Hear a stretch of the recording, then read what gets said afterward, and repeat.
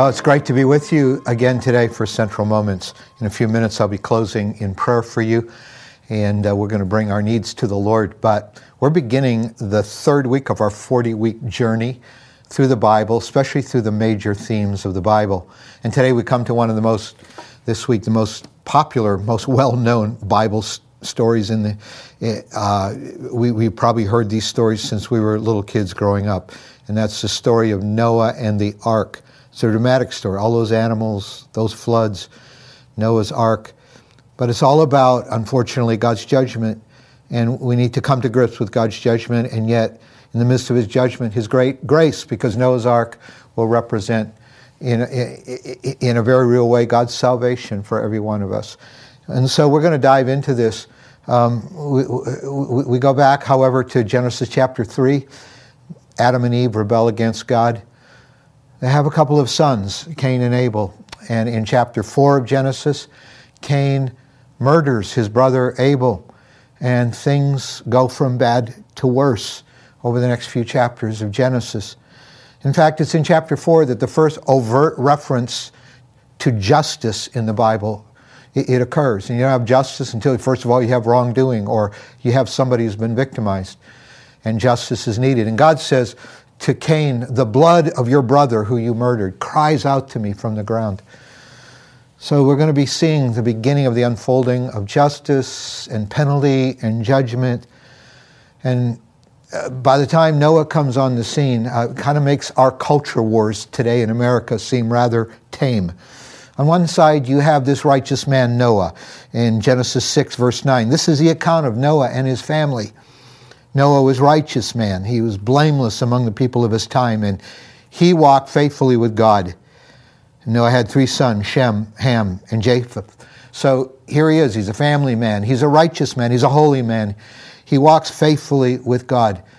No matter how successful we are, no matter what we accomplish in life, wouldn't it be wonderful if the thing people wanted to put on our tombstone someday was, he walked faithfully with God. She walked faithfully with God. There's nothing greater than that. And that was Noah. But as for everybody else, look at the contrast, the next verse. Now the earth was corrupt in God's sight and was full of violence. God saw how corrupt the earth had become, for all the people on earth had corrupted their ways. And so there was dishonesty, there was corruption, there was victimization, and there was violence especially. Our media today celebrates violence. The 20th century in human history was the bloodiest century of all the centuries of human history. It's like, if you're a humanist, well, you got to be discouraged by that. We're not going the right direction. Our world is increasingly filled with violence. And now we have nuclear arms that could wipe out the entire face of our planet several times over.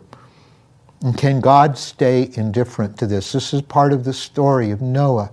Can God stay indifferent to this corrupt, violent condition that marks the majority of the human race? And so, verse 13, before talking about his judgment, he does talk about his rescue. So God said to Noah, I'm going to put an end to all people, for the earth is filled with violence because of them, and I am surely going to destroy both them and the earth. And then he talks to Noah about building an ark of safety for him. Judgment is coming to our world, but God has an ark of safety for you and I. That's why Jesus came and died on the cross. All of our corruption, all of our violent tendencies were meted out on Jesus. He bore the penalty for our sin so that something of graciousness, love, care, transformation of the heart could happen in us. And so the question is, which camp do you belong? Do you belong to Noah's camp, the camp of holiness? Or do you belong to the camp of worldliness that's described for us in Genesis chapter 6? I want to pray for you. God can help you choose the way of God's salvation today. And God can help you with the temptations you'll face today. To choose holiness over worldliness, to not go the way of the world, even though that was the easiest way to go and the way most people went in Noah's time. But God's looking for righteous people. God, help our hearts. Would you pray with me? Father, thank you.